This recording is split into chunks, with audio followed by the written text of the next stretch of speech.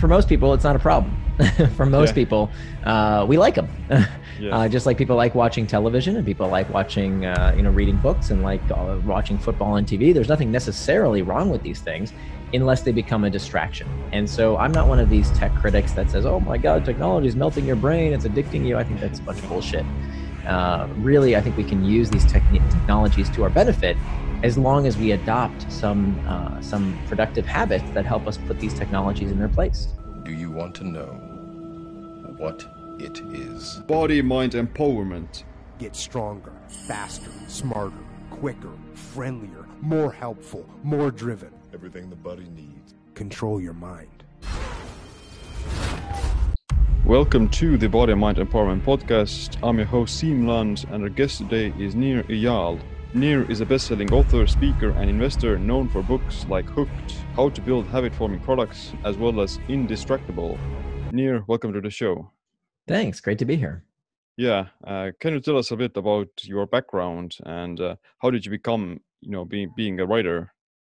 Sure. Yeah. So I am what you call a behavioral designer, and I help companies build products through different technologies to help people form healthy habits in their lives. So I've worked with companies like the New York Times and fitness apps and banking apps and all kinds of different products and services to help people form healthy habits, healthy routines in their lives through the use of technology. And let's see, so that was my first book. It's about how to build habit-forming products. That was called Hooked, How to Build Habit-Forming Products. And my next book that was just published is called Indistractable, and that's about how to break bad habits. So I took my same insights from behavioral design and consumer psychology. I taught for many years at Stanford Graduate School of Business and the design school there as well. And so I take those same insights and I kind of show you the Achilles heel of how to hack back distraction so that you can do what you say you're going to do in life.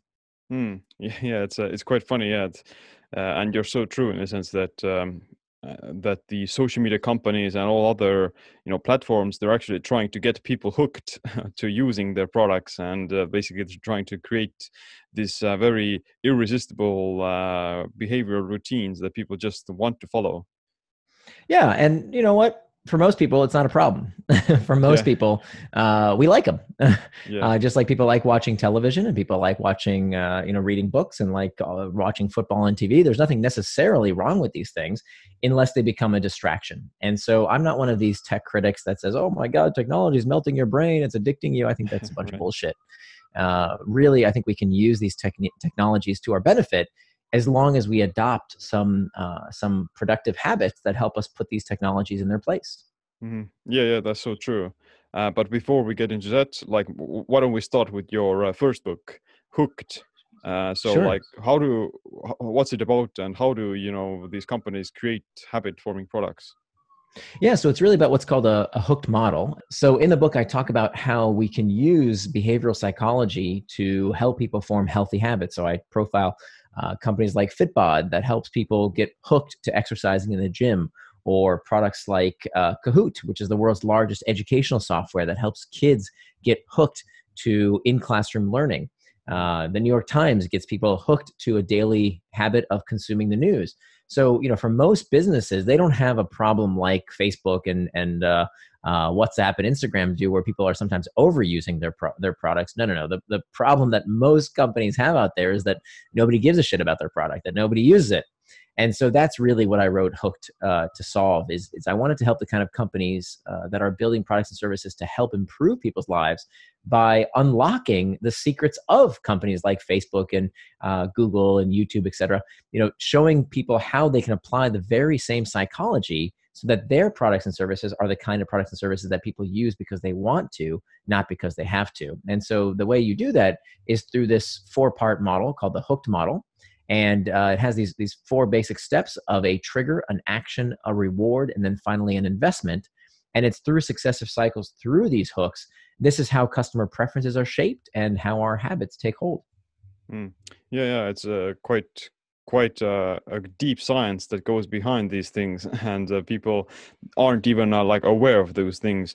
And that's where some of the problems tend to arise as well, that some people who aren't able to control the behavior, or they're not being aware that they're being hooked, then they just develop these dysfunctional relationships with these products and these devices especially. And the same applies to like in the food industry as well. Like these engineers and scientists, they're looking to design food that is irresistible and it kind of primes you to overeat. And I think, yeah, you're right in a sense that it's not necessarily a bad thing as long as you don't abuse it or you don't use it for the wrong aims. So right. And for most of us, for most of us, it's we want these things, right? Do we want companies to not make their food delicious? It's not going to happen, right? We want them to make delicious food, even if it's bad for us. Do we want to live in a world without junk food? I mean, I don't know. I don't think the world would be better if we didn't have junk food in it. That's not really an option, is it? Just like, I hate cigarettes. I think cigarettes are horrible. But do I want cigarettes to be illegal? Not really. Do I want alcohol to be illegal? Should we go back to prohibition? No. So the fact of the matter is we can't go backwards. These things are here. And so instead of waiting for the government to do something or for these companies to make their products less engaging, which they won't do, I think there's a lot we can do ourselves right now. Why would we wait? It's just so easy to complain, right? So many people are blamers, right? Everything is happening because someone else. You see, I'm fat because food is delicious. Look, I used to be fat. I used to be obese. And I can tell you, I didn't eat because the food was delicious. I didn't even eat because I was hungry. I ate because I was eating my feelings. Right. And this is why we get distracted. This is the root cause of the problem. We get distracted. We watch too much TV. We spend too much time in the office. We spend too much time on Facebook or Instagram or whatever. It's never just the product's fault, right? We do these things to escape our feelings. I would overeat, not because I was hungry, but because I would fear being hungry, or because I was bored or lonely or felt crappy about myself. And the same reason about why we use various products and services. We use these distractions because of something we don't want to feel. If you're lonely, you check Facebook. If you're uncertain, you Google. If you're bored, you check Reddit or the news or football or whatever. Let's face it, we use these things because we don't want to deal with our feelings. And if we don't face that fact, something will always distract us. We can always find something to blame. You think distraction is new? Plato talked about it 2,500 years ago. He talked about how distracting the world was back then, 2,500 years ago. And every generation has their boogeyman, right? It used to be comic books and Dungeons and Dragons and Mario Brothers and rap music and rock and roll music and television and radio. All of these things were going to melt our brains. We're all designed to be the kind of products that manipulate us and addict us. And literally, I mean, this is exactly what was said about every single one of these products. And to be honest, they are all designed to hook you. You think television isn't designed to hook you? You think watching these stupid football games that people are addicted to? By the way, I like watching football, but it's kind of stupid, right? I mean, let's be really honest here. We're watching a ball bounce around. Yeah, it's a ball bouncing around a net, right? But here's the thing. There's nothing wrong with it. It's wonderful. But you can't criticize Facebook or Instagram or any of these things without also criticizing every other pastime. I would argue that anything that you want to do with your time, whether it's play a video game, watch football, read the news, whatever, read a book, watch a movie, I don't care what it is. As long as it's done on your schedule and according to your values, there's nothing wrong with it.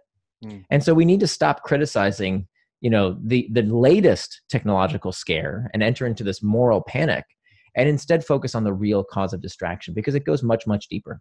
Right. Yeah. Yes. I totally agree with you that it's not necessarily the thing that is the problem or the activity. It's much rather the kind of afflictive relationship with it. So you can have like an afflictive relationship with anything, or you can be addicted to anything. Like you can be addicted to success, and you can be addicted to, I don't know, social gratification or eating or whatever it is. Like the problem is never the thing. It's the subjective connection to it or the relationship to it. It's more complex that when we look at real addiction, and we're not talking about, ooh, I like it a lot, right? We use this word addiction a lot these days, and it's kind of misapplied. That addiction does not mean, oh, I like it, right? An addiction is a pathology. An addiction is a persistent compulsive dependency on a behavior or substance that harms the user. It's not, oh, I like Netflix, and so I watch it even when I would have rather done my homework, right? That's not an addiction. If you can put it away and function without obsessing about it and ruminating about it, you're probably not addicted to it. What we are maybe is distracted. And so for the vast majority of people, We love to call it an addiction. Why do we love to call it addiction? Of course, the media loves to call it an addiction because they're in the same business, ironically, right? The newspapers, the television company, the old media is in competition with the new media. They really don't want you to use Facebook because the more time you spend on Facebook, the less time you're spending watching TV and reading the newspaper, right? And so, of course, they love this story that you're getting addicted. Why? Because addiction, now there's someone doing it to you. There's a pusher, there's a dealer. But when we call it what it really is, a distraction, by the way, big asterisks here, some people really are addicted, okay? Some people really do have the pathology of addiction, just like some people are addicted to all sorts of things that are addictive and don't addict everyone, right? You know, alcohol is highly addictive, but is everyone who has a glass of wine with dinner an alcoholic? Of course not. Is everyone who has sex a sex addict? Is everyone who plays poker once in a while a problem gambler? That's silly. So why do we have this different categorization for technology as if this technology is somehow different from things we ingest in our body? And let's be honest, we're not freebasing Facebook. We're not injecting Instagram. We're not snorting Snapchat. Come on. These are behaviors. We like them a lot. And what happens is, you know, this rhetoric is driving me crazy because it actually is the part of the problem. That I'm not saying we shouldn't use this technology less. I use it less. I mean, screw Facebook. If you don't like it, if it doesn't benefit you, I want you to either stop using it or modify its use in a way that serves you, as opposed to you serving it. But this rhetoric these days that so many people espouse of, oh, it's addicting you and it's hijacking your brain and it's doing this, it's doing that, that is literally part of the problem, because when you hear that, it leads to what's called learned helplessness, right? When you believe there's nothing you can do about a problem, you don't even try and fix it. What can I do? You see my kids, they act all crazy because the video games are doing it to them. Well, okay, well, you're not even going to try and fix the problem because you've already decided that you know what the problem is and it's not you. So what are you going to do about it? And I think that is not helpful. It gets a lot of headlines, right? Ironically enough, the media companies love this story, and so they publish the hell out of it because they know people will click on it, funny enough, but it's not the truth. Yeah, that's really good. Like I can see that the difference is definitely there. That if you're being just distracted, then it's a matter of you not being able to control your attention and your where you focus on, and therefore you're just feeling that you're out of control or that you don't lack the control, and you know these things are just stealing all of your resources, etc. But the key point is that you just have to teach yourself how to monitor and how to regulate your behavior much better, so that you wouldn't become like distracted and you wouldn't lose like your attention. So that's like the topic of your newest book, Indistractable, right? Right, that's right. And I'm not saying it's easy. Right, people want some kind of magic formula. Well, hey, this is hard, I don't want to do it. Yeah, well, good morning. Welcome to the year 2019, where we have so many good things in the world, that we have so much choice, we have so much freedom in our lives, that means that sometimes we need to learn new techniques in order to block us, in order to help us avoid potential distractions. Kierkegaard has this beautiful quote. He said it 200 years ago. So just to give you perspective on how distraction is nothing new, Kierkegaard said that anxiety is the dizziness of freedom. Anxiety is the dizziness of freedom. I think that's so apropos for our time, because we live in such a free age. For most of us who have the privilege of living in the first world, in developed countries, we have so many good things, right? We have unlimited food choices of delicious food to eat. We have unlimited choices in terms of content. We have unlimited choice in terms of articles we can consume and videos we can watch and forums we can participate in. And it's endless today with the internet, which means that can lead to this sort of anxiety and dizziness around, oh my God, there's so much to potentially do. What do I do? What do I do with my time?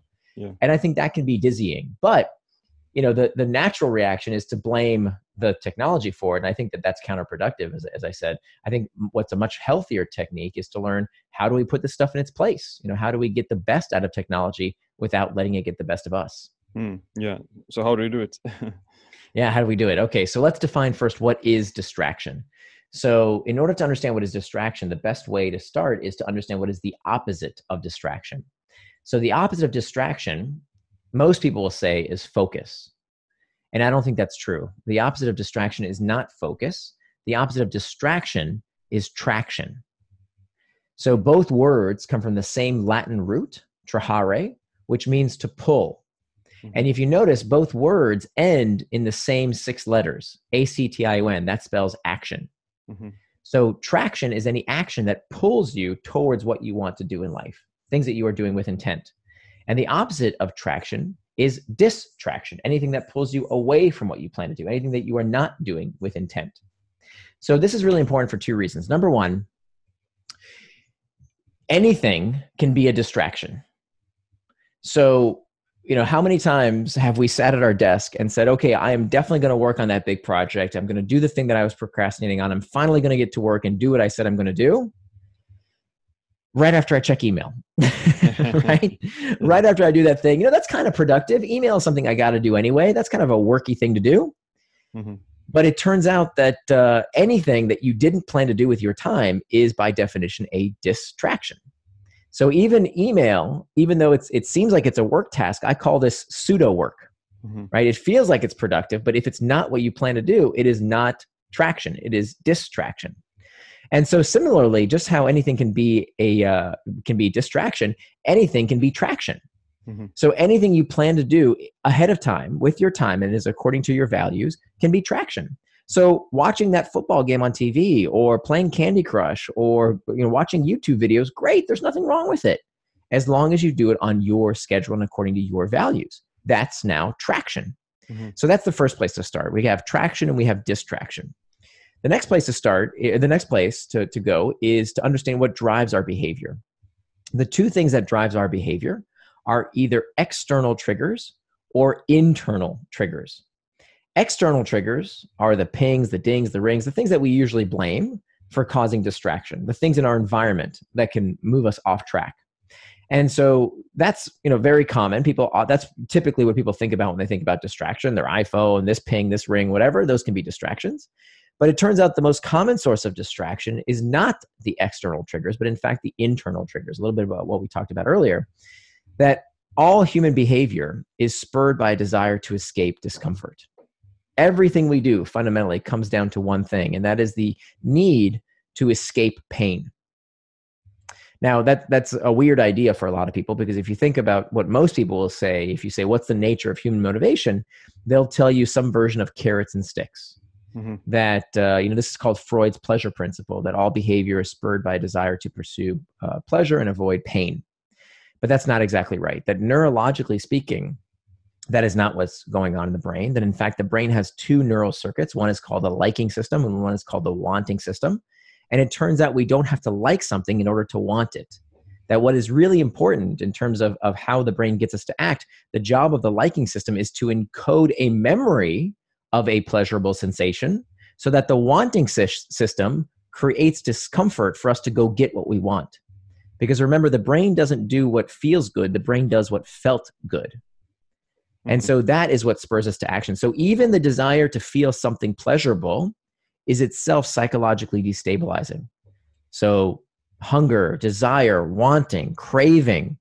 There's a reason we say love hurts, because neurologically that is exactly what is going on. And so when we face that fact that, look, all human behavior is spurred by a desire to escape discomfort. And of course, we see this physiologically, right, with our bodies. If we're cold, that doesn't feel good, we put on a jacket. If we're hot, we take the jacket off. If we're hungry, we feel hunger pangs. That doesn't feel comfortable, so we eat. And if we're full, now we don't feel comfortable because we're too stuffed, we stop eating. So those are physiological sensations. And it turns out the same thing, of course, is true with our psychological sensations. That, of course, when we talked about earlier, if we feel lonely, we check Facebook. If we're uncertain, we Google. If we're bored, we check Reddit or stock prices, sports scores, who knows what, anything to relieve that sensation of boredom. And so what that means, if we face this fact that all human behavior is spurred by a desire to escape discomfort, that means that time management is pain management. And so this is a really, really important concept, that fundamentally, if we don't understand this fact, that everything we do is done by desire to escape discomfort, then we will always be distracted by one thing or another. We have to come to grips with that fact that time management is pain management. It doesn't matter what, latest productivity hacks or life hacks you hear about, or what guru is telling you to do this thing or that thing. Fundamentally, it's about the fact that time management is pain management. So the first step to becoming indistractable is learning tactics to manage discomfort. So that when you feel like you are about to get distracted, the best thing you can do is to note that sensation, to say, okay, I'm feeling bored, I'm feeling anxious, stressed, uncertain, whatever it might be. And now you have two things you can do with that sensation. You can either fix the source of the problem, meaning, is there something deeper going on, right? So is it trouble at home? Is it a crappy workplace environment? There's a whole section in the book on how to build an indistractable workplace. You can fix the deeper problem, or where you can't fix the deeper problem. Sometimes, with many things in life, we feeling bad is normal, right? There's nothing wrong with feeling bad. It's part of being a human being. And so instead of pushing it down, what a lot of people say is, I'm not supposed to feel bad, right? The self-help industry tells us that if you're not happy all the time, something's wrong with you. And I think that's not true. That's bullshit. That in fact, we are designed for dissatisfaction. We are constantly dissatisfied. That is how we evolved. And so we can accept that dissatisfaction and realize that when we feel it, we don't have to always escape it with a distraction. We can use it to lead us towards traction, something we want to do, as opposed to escaping our heads to avoid that discomfort in an unhealthy way. So there are many, many techniques I talk about in the book about how you can use techniques from acceptance and commitment therapy, how you can reimagine the task, reimagine the trigger, and reimagine your temperament, all kinds of things that we can do for this very first step of mastering the internal trigger. But let me take a pause there. There's 3 more steps, but let me take a pause there in case you have any other questions or directions you want to go. Yeah, that's a really good approach to it, in a sense that most people, are afraid of feeling discomfort, and they're afraid of pain, literally. And the problem is also that in the modern society, we rarely experience real struggle. We don't have a lot of difficulties in our life, and that kind of conditions us to try to take the path of least resistance all the time. But at the same time, all the greatest feelings of accomplishment as well as results come from outside of the comfort zone, where you haven't been before, and it's always a stretch to try to push the envelope towards that and try to reach those limits. And that's what maybe one of the reasons that so many people may experience procrastination. They're just trying to distract their mind to not feel this pain. Yeah, that's exactly right. That's exactly right. And if we don't feel, and this is exactly the same root cause of why we overdo all sorts of things, right? It's not just technology. Some people spend too much time in the office because they want to avoid what's going on at home. Some people spend too much time at home because they want to avoid what's going on in the office. Some people spend too much time watching television or scrolling Facebook or drinking too much or whatever it might be. Fundamentally, it's about the desire to escape discomfort. And if we don't understand those deeper reasons, today it's technology that we complain about. Tomorrow it's going to be something else. Right. So what are the other steps? So the next step is to make time for traction. And so we talked about traction versus distraction. And so making time for traction acknowledges that if you don't know what traction is, then you don't know what distraction is. Meaning you can't call something a distraction unless you know what it distracted you from. So this is really, really important, because 2/3 of people out there don't keep a calendar. So here, and I'm not talking about, I have a meeting here and a dentist appointment there. I mean a real calendar where every minute of your day is accounted for. So this is called time boxing, and I'll give you a link in the show notes that shows you exactly how to do this. And this technique has been shown in thousands of studies to be very, very effective to help you do what you say you're going to do. Why? Because it drives me crazy when I talk to people who say, oh my God, I was so distracted today. I wanted to do this and I wanted to do that, and I didn't get any of this stuff done. And why? Because all this stuff got me distracted. And I said, well, what did you want to do with your time? Not just your to-do list, but how did you want to spend your time? What did you get distracted from when your phone rang or you started checking your email or whatever? And they show me their calendar, and for the most part, it's blank. There's nothing on it. Yeah. So you can't call something a distraction unless you know what it distracted you from. If you think about all the money we spend on keeping our home secure, right? We have security systems and car alarms, and we put our money in banks with vaults, all to keep our stuff safe. But when it comes to our time, yeah, sure, anybody can just take as much as they want. And of course they do. Because if you don't plan your day these days, somebody else will. Your boss, your kids, your spouse, the news, something is going to take up that time if you don't decide in advance what you want to do with it. So making time for traction is about understanding your values. And it's very simple. I don't have a very, I don't like these 5-year plans and the vision boards. I don't know if that stuff works so well for me. What I wanted to do instead was to give people a very practical approach, which is to look at your values in 3 domains of your life: you, your relationships, and your work. And then put time for those things on your calendar. So don't worry about 5 years from now. Let's talk about next week. What does next week look like? Living a life where you fulfill your values, where you do what it is you say you're going to do. If physical exercise is important to you, taking care of your body, if that's important, do you have time on your calendar? If time for personal growth, do you have time for reading or prayer or meditation? Is that on your calendar? If spending time with your friends is important to you, is that on your calendar? For your spouse or kids? At work, if work requires more than just reacting to stuff all day, right? If your job is to work in a call center, all you do all day is pick up calls, okay? I get that. Then you're reacting all day. But for many of us, our job requires, at least in some degree, some time for reflection, right? Some time to think.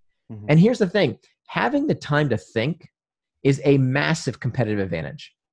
Just making time in your day, you would not believe how many people don't do this. They don't make time in their day to just frickin' think. And then they wonder why their life is so frazzled, because you haven't made time to sort out your own head, right? So you go see a shrink, or you go talk, you get somebody else to help you think. But not that I'm against those things. That can be wonderful. I'm all for therapy. But why not first make time to try and think through your problems yourself, right? That's free. You just need to carve out the time to do it for yourself, whether it's about things that are going on in your life, whether things are going on at home, whether things that are going on at work. You need time to think, but you won't get that time to think if you don't plan that time ahead. And then the last technique that I talk about that's very, very important and really, revolutionized my work and home life is this practice of what's called schedule syncing. So schedule syncing is when you sit down with the stakeholders in your life, whether it's your domestic partner, whether it's your boss, and you show them your calendar.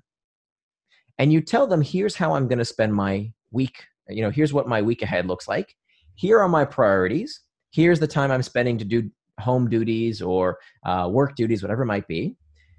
Is there anything that I'm missing on this schedule? And let me tell you, if you work for someone, your boss is going to love this. And you are going to love this as well, because, so many managers, they just lob over tasks. They say, do this, do this, do this, but they have no sense of how you're spending your time. And they don't want to ask you how you're spending your time because they're afraid they're going to look like they're micromanaging you. So do them and yourself a favor. Sit down with them for 15 minutes. That's all I'm asking, 15 minutes a week. And show them your calendar. And ask them, if there is something that's not on this calendar, help me reprioritize. What do I take out in order to make time for the thing you need me to do? That is going to change your work life completely. It's an incredibly effective technique. So that's the second step, about making time for traction. Yeah, it's so true that most people don't really pay attention to how they spend their time, and they're kind of letting the other outside world control their time. But the time you have is the most precious resource there is, and you can't really get back the time that you lost or the time that you waste away. So it's quite funny that this is one of those skills that aren't actually taught a lot in schools or something, and people are just left to their own devices, figuratively speaking. Yeah, I think that's right, and I think that's part of becoming the skill of the century, is becoming indistractable.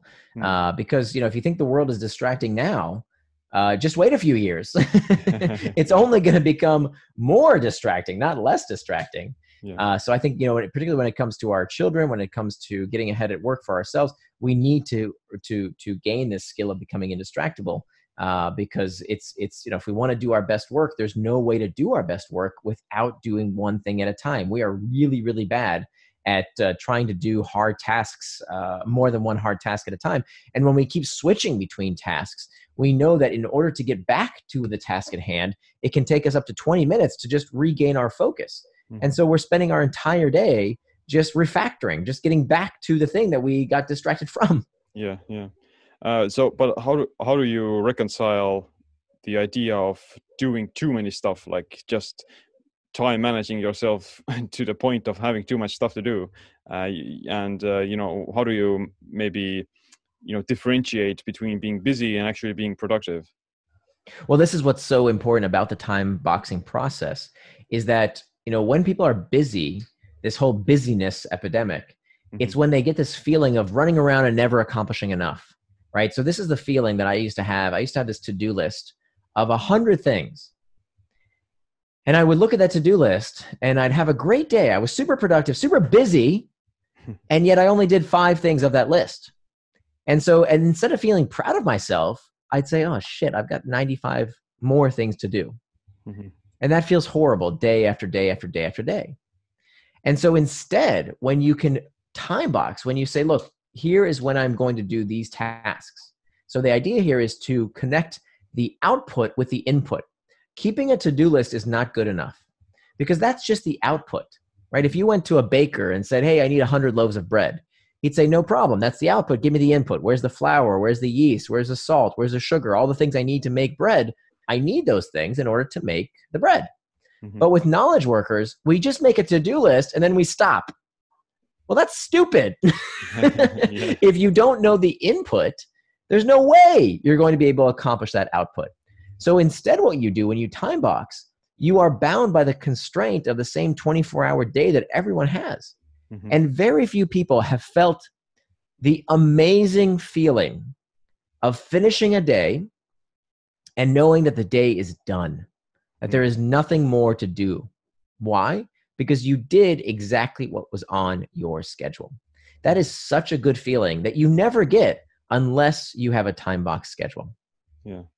Yeah, it's so. I also use something along the lines of that I have specific time blocks for doing certain things every day, and that kind of ensures that I'm progressing towards all my goals, including like health goals, including business goals, including personal development goals. That I'm doing it in a uniform manner. That all the lines are being progressed gradually, so to say, so that I won't never go into like neglecting some aspects of my health or some aspects of my other relationships and such, because they're all kind of scheduled into my daily routine, and that's kind of gives you actually more freedom in a lot of sense. It does. It's interesting you use that word freedom, because when I hear objections to this, people say, oh, well, what if it's not perfect, and what if I mess up, and I don't know, it seems like a lot of work and I don't want to be too rigid. But they don't realize that a little bit of work up front gives you so much freedom later on. Yeah. That it takes you maybe 30 minutes. I'll give you a link in the show notes that you can put with that you can add to the show notes. I built a tool that makes this very easy to do, because I think most calendar tools like Google Calendar and Outlook Calendar, it's a little bit overbuilt. People want something much more simple. So I built something totally free that anyone can use.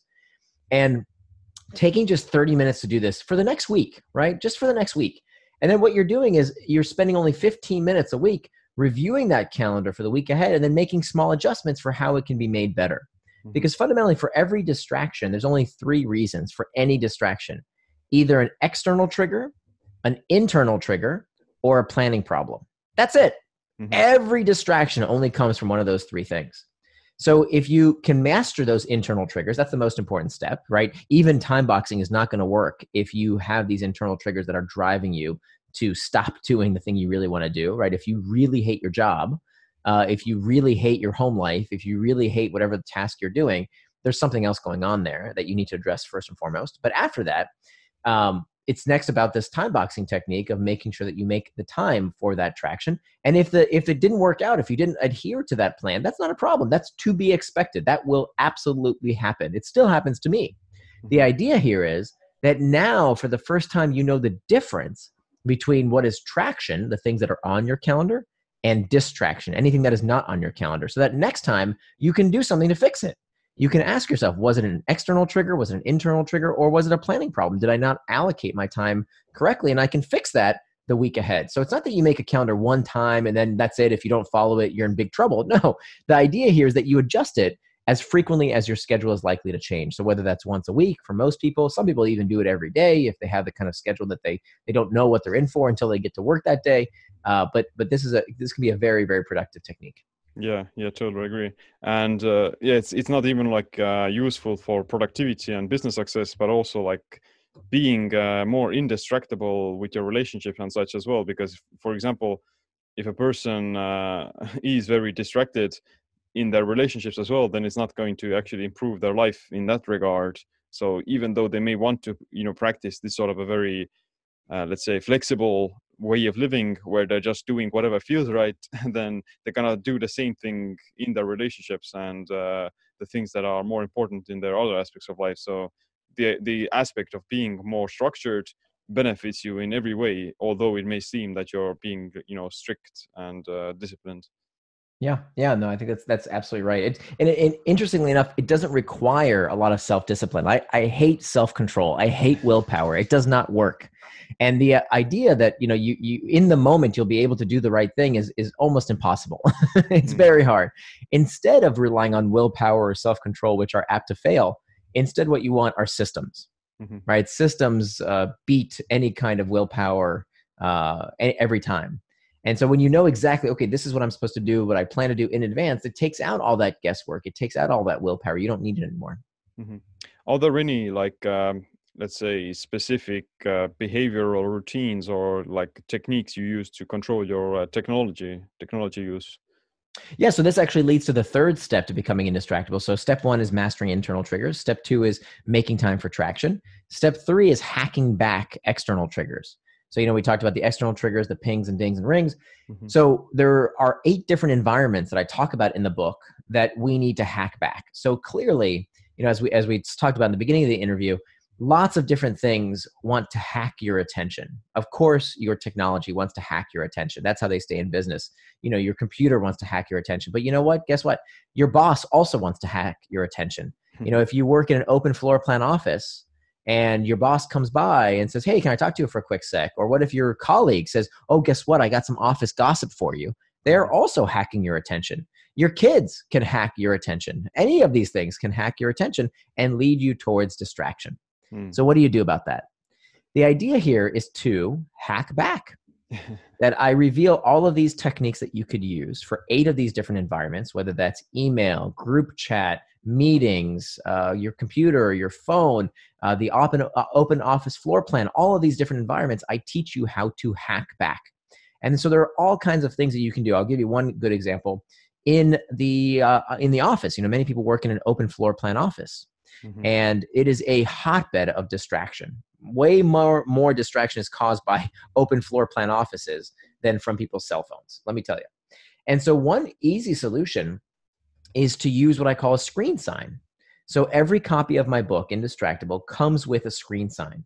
It's this piece of cardstock that you rip out of the book, you put it on your computer monitor, and it says, I'm indistractable, please come back later. Mm-hmm. How simple is that? Just an explicit message that tells your colleagues, I'm busy right now. I need to focus. I need to think. Please come back later. And they can't miss it. It's very, very obvious, right? Yeah. And so some people say, oh, well, I'll use headphones. Well, let me tell you, headphones don't really work because they're good at blocking out noise. But when you do that, people think you're watching YouTube and they don't respect that. Yeah. And so instead, what you want to do is you can use the headphones as well, but you really want to make sure that you use an explicit message like a screen sign that says, I'm indistractable right now, please come back later. I teach you techniques how to minimize, how to reduce your use of email by up to 90% by using some very simple techniques as well. So there's a lot in the book around how to hack back these external triggers. Yeah, it's like in the example of other people, then usually other people start to distract you because you've conditioned them to do it, so to say. You've taught them to, visit you at certain hours or, relate to you in some certain ways. And if you recreate this relationship, then they're not even going to be mad. They're not going to be even mad that you're trying to be, take some time for yourself and be productive. They just need to be retaught and they need to kind of understand. So it's a matter of communication. Right. And this regular practice. So that's part of the benefit. That's why the hacking back the external triggers comes third, because first you have to make your time box calendar. So part of it is saying, look, when in my day do I need to do focused work? Mm-hmm. And that's the time I need to be left the hell alone. Right. And I'm not saying all day, but for certain parts of your day, you don't want to be antisocial, right? It's okay to interact with your colleagues, but for certain times of the day, you want to be indistractable. I think that's important to carve out that time. as is important to carve out time to intentionally be with others. Whether you say, look, every lunch I want to interact with my colleagues, or I do office hours from this time to this time. And at that time, please come by. Any time at that time, I want you to come by my desk. Those are great techniques. But again, it starts with you have to do the second step first of making this time box calendar in order to go to the next step. Yeah, that's true. Other like any apps or productivity tools you use on your smartphone? Well, so some of the tools that I use, actually, that's a good lead into the fourth and final step to becoming indistractable, which is about preventing distraction with pacts. And so preventing distraction with pacts is all about making what's called a pre-commitment. A pre-commitment has been studied in the psychology community for decades now. Essentially, what a pre-commitment is deciding in advance what you are going to do when you are likely to become distracted. And so there are three types of these pre-commitments. One is called an effort pact, a price pact, and an identity pact. And an effort pact is where, ironically, we can use technology to fight technology. So when you ask some of the tools that I use, so I use all kinds of technology to prevent me from getting distracted. Now, that fourth step, that's the last thing you do. That is the last line of defense. Okay, so very, very important. It's what you do after you have mastered the internal triggers, after you've made time for traction, after you've hacked back the external triggers. The fourth and final step is to prevent distraction with pacts. So a couple of good examples. I use an app called Forest that every time I want to do focused work, I open this app, I dial in how much time I want to do focused work for, and a little virtual tree is planted when I hit go. Mm-hmm. Now, if I pick up my phone and do anything with it, the little virtual tree dies. So it's enough of a reminder to tell me, oh, okay, this is not what I want to do right now. It's a promise I made to myself. Nope, I don't want to check my phone. I want to stick to my writing, to being with my family, whatever it might be for that period of time. Mm-hmm. Another tool I use is called FocusMate. And I love this product so much, I actually invested in the company. FocusMate.com works like this. So if you're a remote worker and you know, this is particularly good for people who have trouble getting started. Right. So this was my problem. Getting started, I say, okay, 9 a.m. I want to be at my desk and I want to start writing. And then I would procrastinate and not get started until 9:30, 9:45. FocusMate, what it does is it pairs you with another person that you log in at that time period. And if you don't log in, you get a bad review. So you better log in. And when you log in, you see them, they see you through your webcam. And then all you have to do is say, okay, ready, go, and you work. And you do it for a certain period of time. Now, it sounds silly. It sounds simple. You would not believe how effective it is to have another person that holds you accountable. Now, they're not looking at your work. They don't know what you're doing. They're not seeing your screen. They're just seeing you, and you can see them. And it is unbelievable how that pact, that effort pact, can be used to keep us on track as a last resort to preventing distraction. Then we have what's called a price pact, where you have some kind of monetary disincentive to going off track. And then finally, we have what is called an identity pact. An identity pact is when we have some kind of moniker, some kind of identity, some kind of noun that we call ourselves that helps us stay on track. So this comes from the psychology of religion, that we know that people who have a certain, identity that they see themselves through are much more likely to do what they say they're going to do. So a devout Muslim does not say, ooh, I think I might have that beer today. No, a devout Muslim does not drink alcohol. A vegetarian does not say, oh, I think I'm going to have some bacon. No, a vegetarian does not eat meat. That is what they just don't do that. And so when you have that identity, that can be a very powerful way to keep you on track. And so that's why the book is called Indistractable. It's about creating this new identity that people can call themselves and tell others, hey, look, I'm sorry, I don't answer every email within 30 seconds. I put this screen sign on my monitor when I need to be indistractable. This is what it's going to take. As a society, we are evolving. We are adapting these social antibodies, kind of like the same way we did with smoking, right? A few decades ago, someone would walk into your home and just expect to light up a cigarette in your living room. Mm-hmm. Well, now that's completely unacceptable. You would never let someone just light a cigarette in your home. That doesn't happen anymore. Why? There's no law that said you can't smoke in someone's living room. It's that we now made that culturally weird, right? It's no longer proper to do that. And so that's what becoming indistractable is all about. I'm looking for the early adopters who say to the world and to themselves, I am indistractable. This is not something that I do. It's part of who I am. I act a certain way. And I think this is something that the rest of the world will adopt soon enough as well. Yeah, that's really powerful, the self-identity part, because like the most precious thing for us as people is our self-identity and how we look at ourselves as, and all of our behavior is trying to fit that idea of who we think we are. And yeah, it's definitely it's more of like a permafix for actually becoming a person who isn't distracted and who is indestructible. Because if you're just doing certain things and resisting it all the time, then it's still you're trying to force it. But the transformation happens when you kind of when you overcome the resistance and you're doing it just because you're that kind of a person who does those things. Yeah, that's right. That behavior change is identity change. Yeah. That in large part, that is a really big, important factor. That if you can see yourself differently, that can be a huge help. And also tell others about it. Yeah. That, we when we look at religion, why does every religion, every major religion, have an element of proselytizing? Do you notice that? Right? Every religion Yeah. wants its adherents to tell others about the religion. Well, why does that happen? It's not only about spreading the faith. It's not only about getting other people to believe what you believe. It's also, and I would argue even more importantly, about solidifying the beliefs of the person doing the preaching. Yeah. Because when you tell others that I'm a certain way, it makes you more likely to act that way. There's a joke that says, how do you know someone's a vegan? Don't worry, they'll tell you. Yeah. And I don't mean to make fun of vegans. You can substitute anything there, right? Keto or CrossFit or, a Jehovah's Witness, right? Whatever. You can substitute all kinds of different monikers. But people do this because they may not know this, but it solidifies your identity. So I think we need the early adopters to stand up and say, I am indistractable. I don't do certain things and I do certain things because that is who I am. Yeah. Yeah. Because the alternative isn't that appealing either. Like if you choose to become like a hermit and avoid all technology, then you're just gonna be left behind. And That's right. That's not an option. Yeah, the rest of the society is gonna still use those things, and they're gonna learn how to manage the behavior. So taking like the lazy way out and disregarding those things or avoiding these technologies, then yeah, you're just gonna become like obsolete eventually. Yeah, I think that's absolutely right. That, and I don't think we should. I mean, technology is wonderful. We need to stop being so frightened of it. That then this happens with every successive technology. We have these, moral panics, and I think where this is really harmful is with our kids. We don't want kids to think that technology is, mushing, turning their brains into mush. We don't want to spread these falsehoods.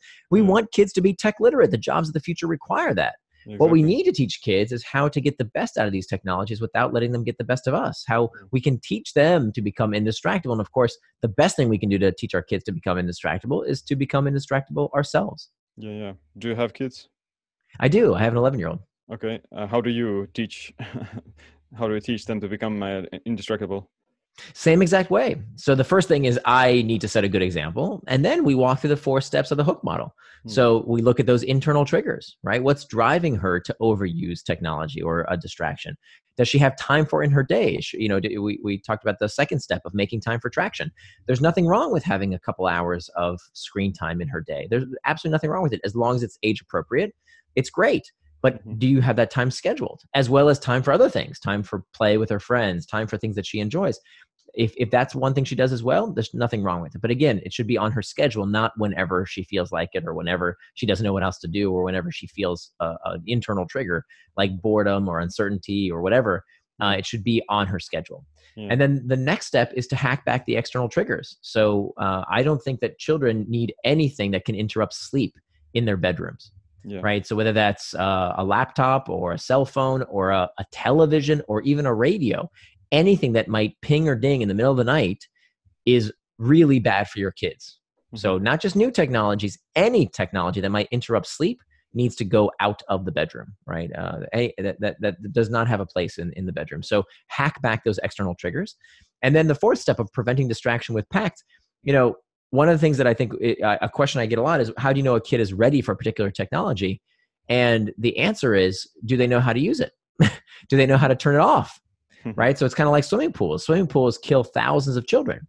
But does that mean we won't let kids swim in a pool? No, we teach them how to swim. Yeah. And so just like you wouldn't let a kid jump into the pool without knowing how to swim, we also need to make sure that children know how to properly use their technology, which includes knowing how to turn it off.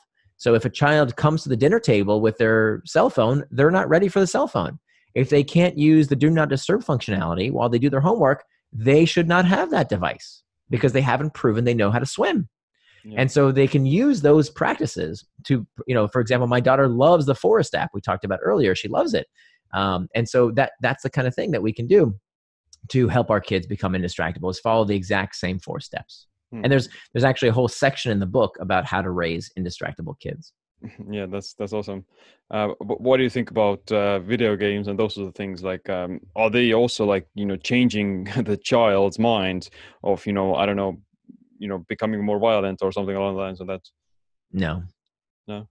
No. The data doesn't show it. In fact, we see that there are a lot of good things that come from video games, mainly, which is what kids don't do instead of playing video games. If you think about past generations, what did kids do with their spare time? They got into trouble. Right? They broke things. They stole. Right. They hurt each other. They got into fights. Right? Yeah. Now, that doesn't mean that I think we shouldn't have balance. I think kids need much more play in their lives. And I mean real world play. I think what we see is that kids turn to video games. This is called the needs displacement hypothesis, that they turn to social media, they turn to video games because they are not getting enough of what they need in the real world. And so they go look for it online. Yeah. So when they don't have enough time to socialize, kids today are so hyper scheduled between the test prep and the swimming lessons and the Mandarin and all this stuff that they're scheduled. They have no time to just play and be kids. So it's never such a simple question of, is it good, is it bad? It's nuanced. Yeah. It's who is playing, how much they are playing, how they are playing, and what they would be doing instead of playing. Would I prefer someone play a video game rather than joining a gang? Yeah, please play the video game. Yeah. But I think for other kids, would I prefer the 3rd hour of video game playing? No, that's probably too much, right? Maybe that's a time to do something else. Yeah. Yeah, so I think it's like with video games, it's also like an easy thing to blame. Part of the reason why some children may become more violent or something is because they have some other problems with their family or something like that. So it's again, like you said, another easy thing to point the finger at and say that this is causing the problem, where in reality it's actually much deeper and much more complex. That's right. That's right. I'm not saying that these technologies are not addictive. They definitely addict some people. And I think for some kids do get addicted. It's a very small percentage. And it is always 100% of the time, kids who have other things going on in their life. Okay. It's a comorbidity with obsessive compulsive disorder, with ADHD, some kind of trauma, something that they are looking to escape from in their lives. It's not like a kid plays, perfectly healthy, well-adjusted kid starts playing a video game and can't stop. That doesn't happen. Just like nobody steps on a heroin needle and becomes addicted. That doesn't happen. Yeah. Just like, if you take a sip of wine, you don't instantaneously become an addict. You don't become an alcoholic. It's about, what are you escaping from? If a behavior can provide you an escape from your reality, when reality is not a fun place to be, that is the predilection for addiction. Right. Yeah, so true. So yeah, it's been great talking with you, and there's definitely a lot of people can learn additionally from your book. And before I ask my last question, where can people learn more about you and your work? Absolutely. So my website is nirandfar.com, and that's spelled N-I-R, Nir like my first name, N-I-R, and far.com. And my book is Indistractable: How to Control Your Attention and Choose Your Life. And if you go to indistractable.com, you will find there is a free 80-page workbook that we couldn't fit into the manuscript, so you can get that free. It'll guide you through the process. If you buy the book and give me your order number, you can also get a free video course as well, all at indistractable.com. Awesome. Good. We're going to put all the links in the show notes. And my last question is, what's this one piece of advice or a habit you wish you adopted sooner that improved your body and your mind?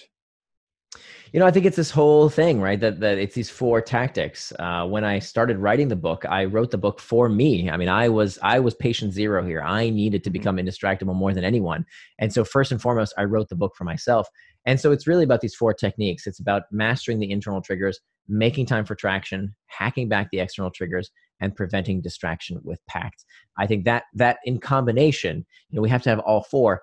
I wish I would have learned this as a teenager. I could have been, I think, much happier and had a lot less distraction in my life.